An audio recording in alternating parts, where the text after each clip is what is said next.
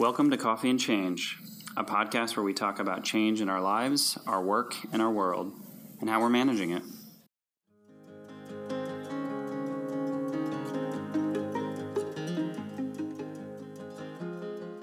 When's the last time you had a conversation with someone where you realized the student has become the teacher?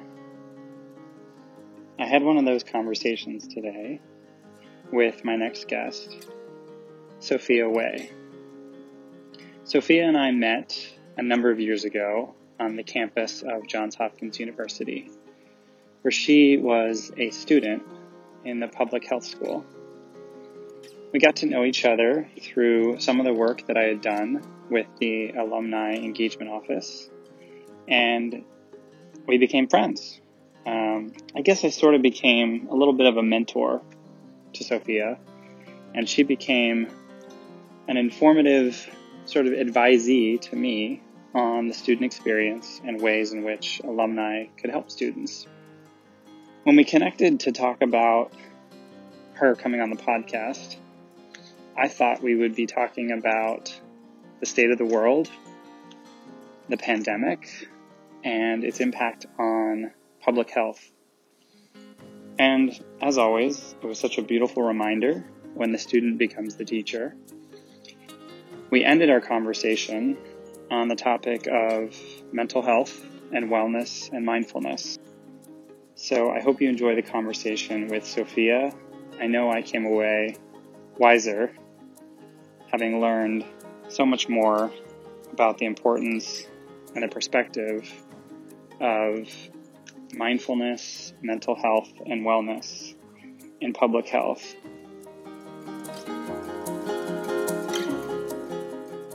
So my name is Sophia Way. I was a student at Johns Hopkins, which is where you and I first connected.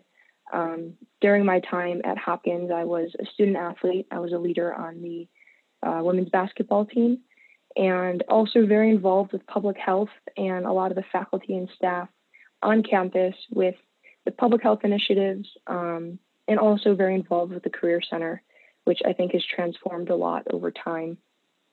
So since graduating from Hopkins, I spent some time doing healthcare consulting with West Monroe, and learned a lot there and spent a lot of time engaging with, health payers and understanding the healthcare landscape from that lens and that perspective before taking on a new role and joining a value-based care company called Village MD, where I work currently. And I think that's been a very interesting role, especially during this quarantine and this pandemic, to look at how people are adapting and being affected in different ways by all this change and by this virus. So I think there's a lot of interesting things and perspectives that are coming into this. But for me, I think the value-based care part has been particularly interesting in understanding how this is going to change our healthcare landscape and how people are consumers of healthcare in the United States. Absolutely. I mean, it's so top of mind right now. I mean, I'd love to dig into the value-based care stuff for sure, because I know in our world of, as you mentioned, you previously being at West Monroe and doing the healthcare consulting, the value-based care discussion, I think, has been going on for a number of years now. But I feel, in some ways, what we're up against now is really a test of that, and we're starting to sort of see what that looks like and feels like under the stress to the systems, the healthcare systems. So we definitely would love to dig into that a little bit. But I'd love to start actually where you kind of started, which was talking about being at Johns Hopkins and being a student athlete, and then also very focused on public healthcare initiatives. The world is reading and seeing a lot of things that are coming out of Johns Hopkins right now, and the institution is obviously known for its leading development and research and thought leadership on public health. But as you think about your experience there as a student and as a student athlete, and now as a thought leader yourself, how do you think the situation that's happening right now, and how you see it, how do you think your Hopkins experience in all forms, in all shapes, is helping you kind of see where we're at today, in this crisis?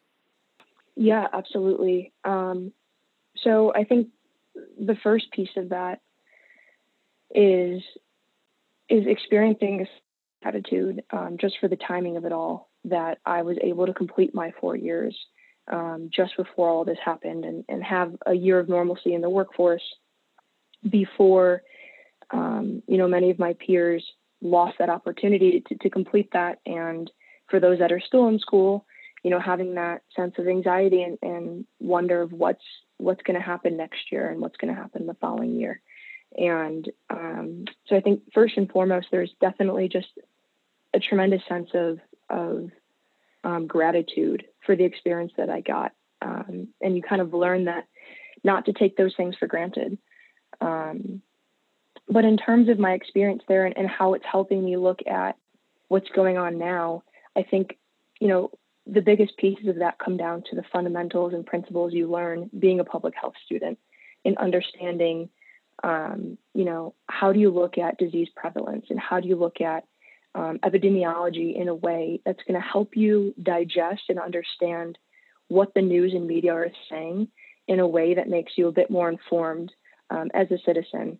And I think that really is also something that, I'm grateful for in my education, because I think there's a lot of misinformation coming out from the media and in how people are interpreting what's being said. And it's really hard, I think, for some people to understand truly what is going on, what is the real gravity of the situation, and how are we handling it. I think some of those concepts are really difficult for people without a background in public health to understand, unless they're going to be a very active consumer and really take the time to investigate themselves, which I don't know is an onus that everybody, feels the need to take, or even understands the importance of taking. And so I think that's certainly something that's been very helpful for me. And I think almost bringing a sense of calmness to how I'm perceiving this, because I feel a bit more informed and I feel aware of what's going on. And I think that's something that not everybody might be able to deduce from, media headlines and what's being put out online. Yeah, I think it's a really powerful point that you make around the ability to calmly kind of curate things and to stay informed. And I'm curious, you mentioned being a student athlete, and I'd like to dig in a little bit there, because in my experience, I wasn't a student athlete, but obviously we've worked with a lot of them. I hire a lot of them. I advise a lot of them. And one thing that I've always noticed, and I would love your thoughts on this, there's an element of composure and an element of leadership that comes with the combination of being a student and an athlete. And I'm curious, in your experience being on the basketball team and, balancing both athletics and academics, was there a leadership element there that was given to you, that you drew upon? And even more so, do you find yourself pulling on some of those tenets today? Absolutely. I think, being a student athlete goes far beyond just your 4 years collegiately. I think it's a skill set that you develop over the course of your entire lifetime and your entire adolescence. And I think, some of those leadership lessons I learned go back pretty far and are deeply rooted. And I think some of the biggest ones that apply for me in this scenario are making sure that you can connect with your teammates and in the real world. That might be family, that might be friends, colleagues, even people you report to, upward management, I think is something you also learn being a student athlete and being a leader on a team. You still have a coaching staff and support staff that you're working in tandem with. And so I think one of the biggest things that I'm drawing on right now is the ability to connect and almost check in and make sure that, people that are in my circles are moving forward in positive and resilient ways. And I think, that is a perfect kind of transition into one of the other things that you just touched on. But I think many student athletes develop this sense of resiliency. And another way of saying that, as you did, is composure. And I think that just comes from so many repetitions of being in experiences and situations, whether that be competitively or in practice, but over the course of your athletic career, being in scenarios where you really have to focus in and block out the external noise, if that makes sense, and really root down and focus on the immediate next steps. And I think that really translates into the sense of focus and calmness in the real world, where you might be feeling, in a sensory, visceral way, the same things you're feeling in the fourth quarter of a tied game with a minute on the clock.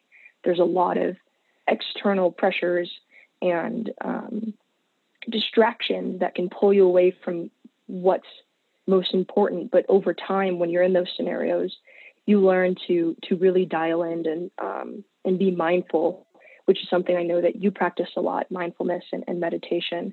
I think all that psychology goes hand in hand to being a student athlete, and later on just being, a citizen of the world and of the community, is understanding that focus and understanding how to not let, fear of the future or what's something that might be 3 plays away take away from how you're going to perform in that moment.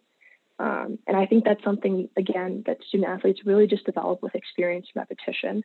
And I think that's something that really is a benefit and a gift to people in that position to work that muscle and flex that muscle, to understand that it can be applied outside of athletics as well. Yeah, I mean, the example is so perfect to me, because even as you described, and I can sort of feel it in my body as you described, the last minute of a game, and you've got all these distractions and the noise and the, all the elements that can take away your focus. And really you have to, in a calm way, rely on your own strengths that you've worked on, those muscles, to really stay in the moment, stay focused, and, make the shot, so to speak. You Right. touched on it a little bit before. I think in some ways, what people are feeling right now is a very sensory experience. And you had alluded to that. It's a sensory experience, whether it's on a court or in what I'm experiencing now on your own living room couch, trying to take in the information, the noise, the distraction, the hyperbole. When you think about that, all of this information that's coming at us as citizens of the world, as consumers, what recommendations maybe do you have for people that are trying to get to that more clarity? Because it is very noisy. There's a lot out there, and you're in this healthcare space, and you've seen the complexity on both sides, as a student of it and now as a practitioner of it. What would be some advice you maybe give to people in terms of how to lessen the noise and maybe strengthen the signal?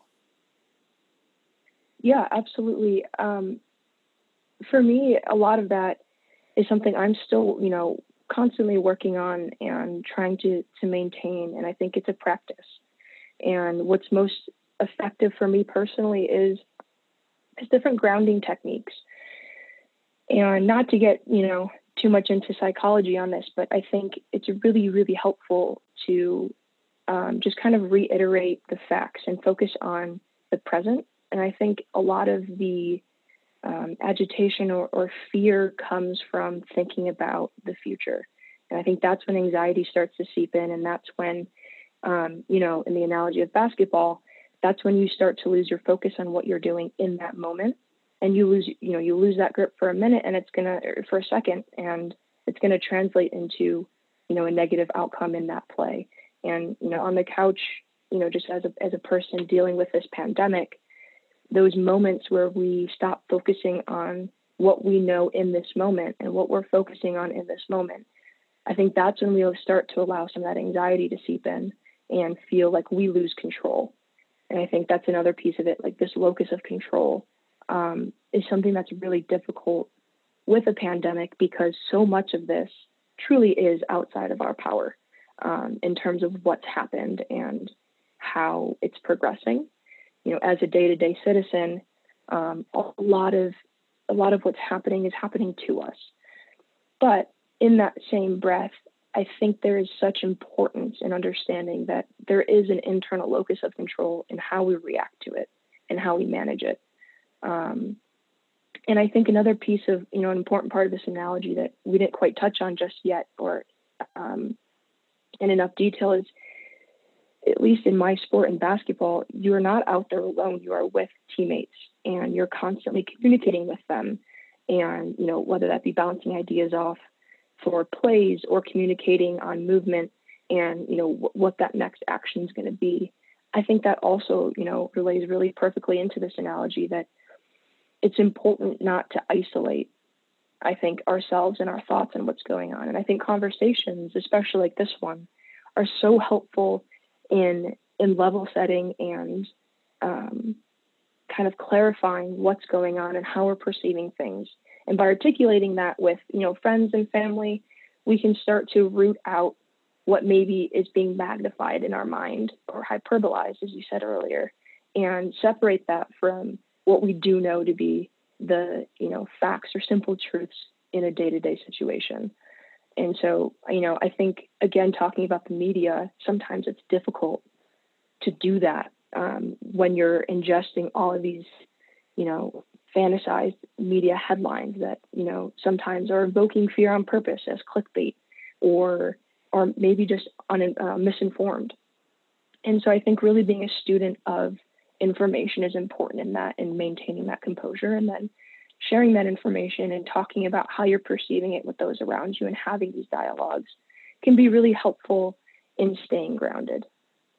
Yeah, there's so much that you said there that really just kind of gives me hope that, as people listen to this and the conversations that you're having and by extension I'm having, with family members and with friends, there's a piece that you said here that I'd like to talk a little bit about, which I think also goes to some of the value-based care. And that to me is the connection that I know has been in my experience between mind and body. And as we think about like value-based care, so much of my discussion with people the past, couple of years, and definitely probably more recently, has really focused on the ability to take care of your body as an ecosystem by also taking care of your mind and really understanding the connection, between not only the things like you eat, sort of the mind-gut connection, but also the mind-corpus connection, your entire body.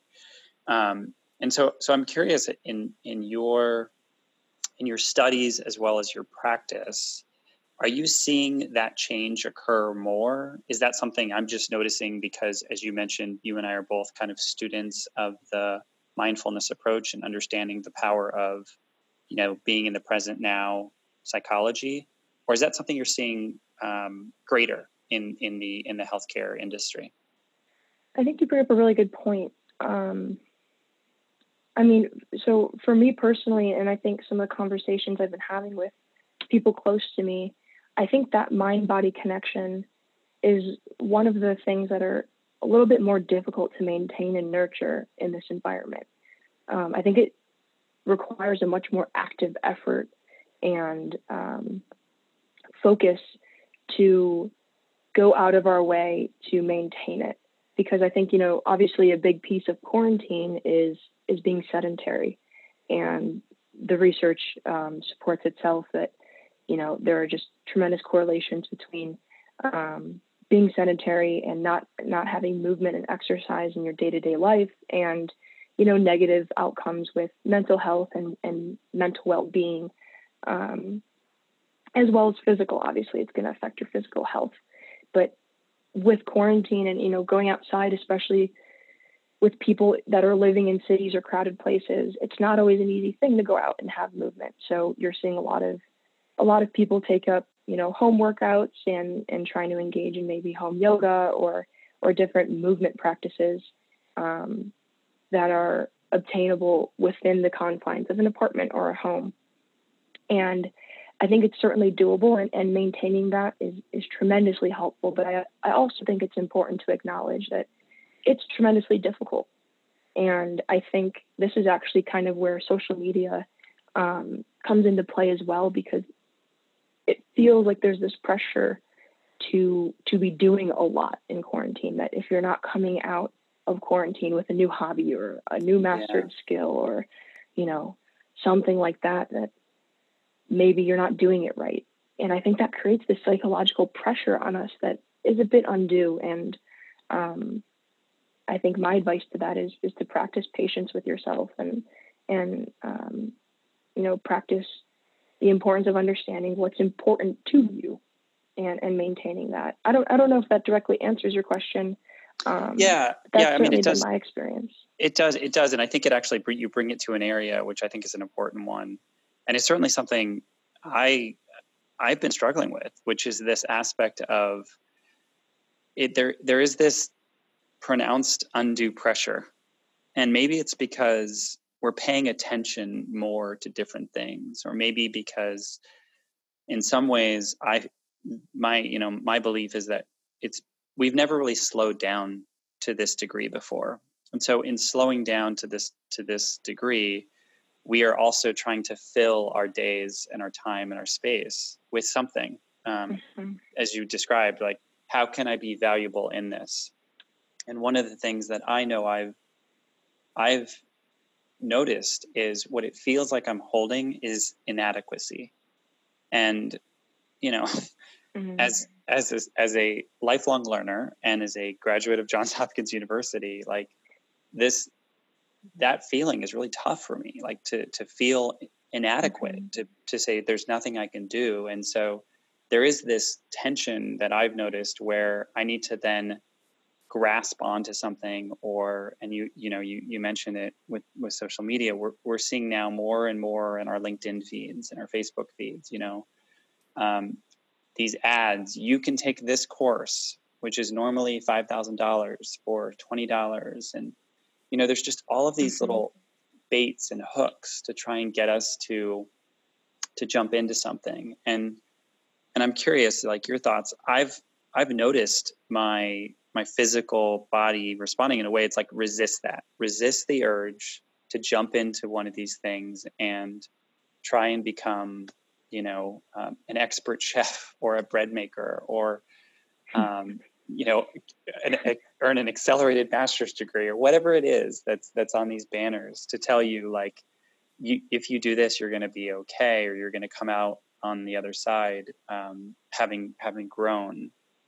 And in some way, my belief is that the growing that I'm actually doing is in the stillness. It's in the silence. It's sitting in the ambiguity. It's holding this level of inadequacy and really trying to understand, who am I in that? And how does that inform the way that I show up in the world and move through the world? So that's probably more than you needed to know, but I'm just curious if any of that resonates. Because it certainly resonates with me. And, I'm curious to know a little bit more about, how you're making that decision to say no to those banners, and you're having this reaction to block it out. And what's driving that? Because, I'm certainly, I think, doing a little bit of the same thing. I actually am trying to disconnect in a very large way from social media. And for me, that meant I deleted Instagram for about a month of quarantine. And I wanted to see, how was it affecting me, and how would my life be different in quarantine without that constant, scrolling and like serotonin burst of always being on social media. Because, what I found in the beginning of quarantine, I don't know if you ever set time limits on your apps, but it's something that I'd set, a long time ago for my social media. And typically I would hit that time limit sometime in like late afternoon, early evening. And that's when I was like, okay, no more social media for today. With quarantine, I found that I was hitting that, by mid-morning, I was getting that alert that you've hit the, that same amount. Right. And to me, that was a pretty big red flag, because that meant I was no longer sitting in that silence, like you talked about. And I was I was forgetting to engage in my mindfulness practices and really connecting internally with myself and my own thoughts, because I think something that happens, at least for me with social media, is I get so swept up in what I think I should be doing and what other people are promoting is what should be done. And I start to follow these mindsets and these thought patterns that aren't my own. And that's when I start to really feel disconnected with myself. So that's an example of me taking, I think, a similar action as you are with, ignoring these how to make your sourdough bread as a, professional chef type of banners and taking these master's courses. So for me, almost disengaging has been really important. And that doesn't mean I'm not talking with my friends or keeping up with them. It just means that I'm doing so in a very mindful and intentional way. That instead of just seeing their posts or what they, put on their story that day, I'm calling them up or, engaging in a conversation.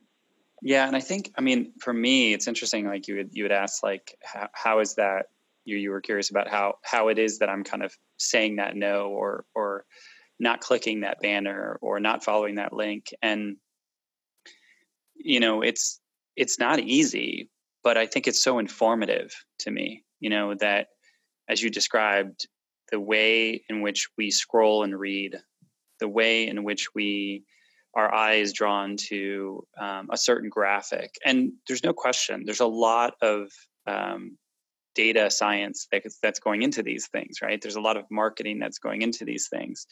And the people and the algorithms that are putting them together are not foolish. Like, they have a lot of science that backs up the hypothesis that they're making, that they're going to get so many click-throughs and turns and signups. It's a dance. Every single day, it's a dance for me, where, in order for me to be in the world, I have to, I sort of have to be in those lanes, right? We've got to do the business that we do. We've got to communicate on the channels in which we communicate. And so that by itself means we're going to see some of these things. But I guess what I've noticed is it's not so much the, why am I resisting this particular ad or advertisement or banner? But I turn it very inward and I say, what is coming up in me when I see that and I get the urge to go and explore or be curious about it or sign up for it? I'll give you a great example.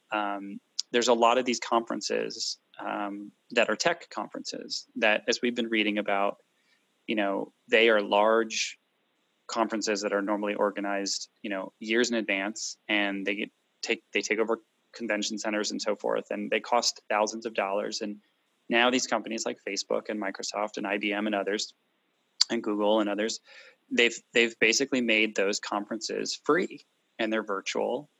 And honestly, I don't even know, like, I can't even remember. This is kind of scary. Like, about a week ago, I got a package that came from one of these tech companies to my house. And I'm like, this is interesting. What is this? And I open it up, and it's basically all of the swag that goes with one of these conferences. And it says, welcome, here's your pass, here's this, here's that, because obviously they had ordered all that stuff beforehand. And it showed up, and I'm standing there, and I said to my husband, I'm like, I don't even know how I got this. Like, did somebody sign me up for this? Did I sign up for this? Was there a late night that I was scrolling and I clicked on something? Like, it could be any of these things. And I opened it up and I thought, okay, well, what am I going to do with this? And then it was really interesting, Sophia, because I felt that sense of, I'm a part of something. Like, I felt that sense of inclusion for a minute. I was like, all right, I'm in the in crowd, or I'm in this, and I opened it up, and I didn't really do much with it. And then the next thing I know, like a couple of days later, an email comes and it says, sign up for your schedule, like start building your schedule online. And I just got that same sense of, well, of course I need to put something on the schedule. Like somebody went to the length of inviting me, or making this free, and there's a lot of resources. So, and before I knew it, I was clicking away on this schedule because it was so easy to add things to your calendar. And then I looked up and I was like, wait a minute, I just added 3 things that take place at 3:30 in the morning. What am I doing? Like, this is a global conference. Clearly, like, I'm only looking at the titles, and I'm trying to say to myself, will I ever get the opportunity to learn this again? And I'm just clicking away. And so I had to step back and be like, hang on, like, clearly you're not going to get up at 3:30 in the morning and listen to a webinar, which probably is going to be recorded and you can listen to later. So stop and ask yourself, what is it? And it's like you said, it's the hits of serotonin. It's like this hit of chemical reaction of, I want to be a part of something. I want to be a part of something that's contributing. I want to be a part of something that's contributing and of value, because we're in such state of uncertainty. And it's such an interesting, like, mental experiment to go through. So it's almost, for me, it's almost like I had to have that experience happen. I had to have the package show up in the mail. I had to have something to hold in my hands. I had to then go and do this calendar building app online, and step back and be like, what am I doing? Like, what is it I'm trying to solve for here? And it taught me so much. And I think, to your point, there's a silence, there's a stillness, there's an emptiness that comes with what we're in right now in this pandemic. And, I was sharing yesterday with someone this belief that you're either running towards something or running away from something at all times in life. And in some ways I got confused. I think I'm running towards something, i.e. this amazing conference online, when in fact what I'm running away from is loneliness and silence and uncertainty. Yeah. I mean, I think I understand how you're perceiving that. I think it's also important to acknowledge that, as you pointed out earlier, there are experts in this field that are doing everything they can to leverage your attention and to send you that package and really engage you as much as possible. Like that's a clear sign that they're pulling out all their bells and whistles to try to pull you in and get you in an autopilot mode where you're following their cues. And I think, as you point out, it's easier than normal for us to fall into that because we're avoiding that loneliness, we're avoiding that stillness. And I think, how people are going to go about finding their center and finding their calm and voice again is certainly going to vary. For me, it had to be a complete disconnection. I haven't gotten any mail packages yet, but a lot of that I think is still applicable to what we're experiencing online, and how everyone's going to approach that is going to be different and specific to them. But again, I would stress, self-patience, and understanding that we're not perfect. And, again, there are people that are really trying to pull us into these thought patterns and into these experiences. And I've certainly done it too with retail. I'm getting all these emails from, different, brands I like, or stores, and with, crazy deals. And I'm clicking through and filling up baskets. And then I get, to checkout, and I'm like, I don't need any of this. Why did I just spend all this time, looking up these new devices or whatever it is? Like, I just got totally sucked in for an hour and a half into something that I don't need or want, and I delete it and move on. But I'm certainly finding myself in those traps as well. Again, marketing is such a psychological skill and industry. And I find myself too in this constant battle, trying to fend it off and refocus on my center and think about, what do I actually want to do with my time right now? Or, is there something I'm actively avoiding, and can I sit with that thought and work through it? And to me, that's the work, and that's also the prize or the product of that work. Yeah. And I think, that kind of leads me to this question around, I've had a lot of discussions with folks about the different waves of change that we are experiencing and that we're going to be experiencing. And so, we're experiencing this huge wave of unemployment. We're experiencing this huge wave of economic impact and crisis.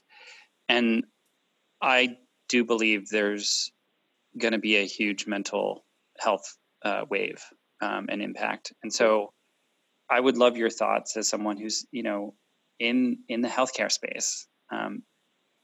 Do you see the opportunity for change in the mental health, mental well-being, mental awareness space in the future, more different than we've seen in the past?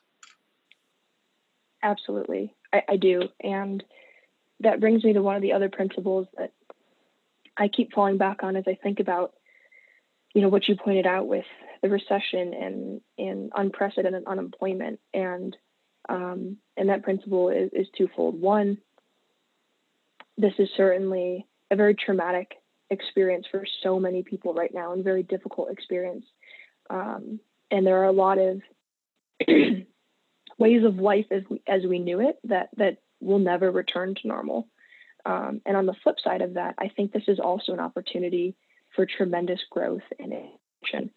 And that is very similar to, wartime in the country, or, tremendous events that force us to catalyze or are a catalyst to change and progress. And so within the healthcare space, I do see that. I see a tremendous opportunity for innovation and entrepreneurship. And, that I think that's one bucket of change. And I think there's also an opportunity and hopefully impetus for change in health policy. And so as it pertains to mental health, I kind of fall more into the first bucket of entrepreneurship and innovation. And I think we're starting to see that, with telehealth. Telehealth finally caught on. It's not a new concept. Telehealth is not something that, we just started toying with in the past 5 years. And it's just the timeliness that it took off. This is something that's been around for over a decade and just never caught on because, I think all industries are resilient to change, but healthcare especially is, laden down with regulations and bureaucracy and is very slow to adapt technological changes. But with telehealth, we're seeing, I think, a tremendous uptake as well in companies that are offering counseling services via telehealth. And that's also something that I think is important to note, is being enabled by flexible changes in policy. So, for example, the HIPAA governing body and HHS, or the Health and Human Services body as well, have agreed to relax their requirements for privacy as it pertains to using different platforms like FaceTime or Skype or Zoom to interact. And what they've basically done said that they're not going to be imposing penalties for noncompliance in connection with good faith provisions for telehealth. And basically what all that means is doctors don't have to fear that HIPAA will levy a penalty on them for using Skype or FaceTime or Doxy.me and other types of technological platforms to connect with patients. And what's particularly interesting about, I think, this policy relaxation is it pertains only to physician to patient care, which really says this is about expanding accessibility and access to care. It does not apply for physician to physician contact and communication, the relaxation of these rules. So, and it's not just for physician to patient care in regards to COVID. It's for any type of care. And I think that is really going to be important, as you said, for this wave of mental health challenges that I think our country and globally are going to begin to face. And seeing, platforms like BetterHelp really catch on, which is a mobile app for counseling, mental health services more accessible in a time where, people are afraid to leave their houses. And that's kind of like a circle where they're afraid to leave their house and they can't receive in-person mental health treatment, which is exacerbated by that cycle. So, I think, to tie it back to the original question, are there opportunities here for mental health and healthcare? Absolutely. And I think, hopefully we haven't even seen the beginning of it, because they've been around and been waiting for this catalyst to take them off, or help them take off. That maybe in more confidential ways, from their own home, and not having to maybe tell people in their circles they're leaving for an appointment for mental health, that Right. they can receive that care and that treatment, without the stigma, or without having to fear the stigma. And the more people you see engaging in that, to help hopefully reduce that social pressure and misconstrued thoughts around what it means to take care of your mental health just as much as your physical body.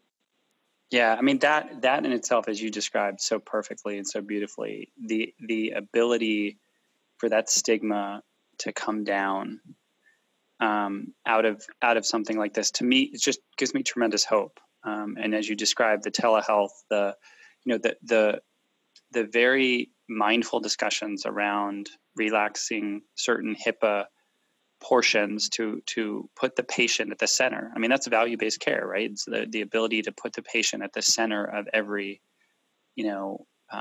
interaction, and to make it easier for them to stay healthy and to stay engaged. And to me, that gives me tremendous hope. And that's the part I'm really probably most excited about that comes out of this change going forward, is what is going to come that doesn't even exist yet, right? Like new ways to connect, new ways to help, new ways to feel not alone, is going to be really, really important. And that part excites me a great deal. And I think about even folks like yourself, as you think about the next generation of public health students, right? And engaging that group of people, imagine the challenges and ideas they're going to have entering into a public health curricula in a post-COVID world. I mean, that to me it brings me a tremendous amount of hope.